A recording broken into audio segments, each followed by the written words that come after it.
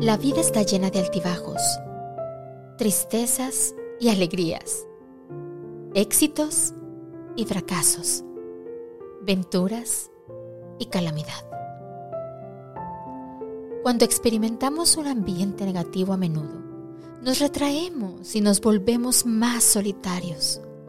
Pero cuando experimentamos gozo, alegría, júbilo o satisfacción, anhelamos compartir ese sentimiento y al hacerlo somos más felices y quienes nos rodean también.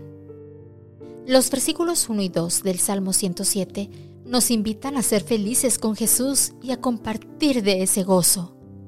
Alabad a Jehová, porque Él es bueno, porque para siempre es su misericordia. Díganlo los redimidos de Jehová. Hoy miércoles 2 de marzo, demos gracias a Dios por su bondad y las obras maravillosas que ha hecho. Pidámosle que nos ayude a llenar nuestro corazón con el anhelo de su alma, con su gracia y misericordia. Oremos hoy de manera muy especial por los miembros de iglesia que viven en la Guyana francesa.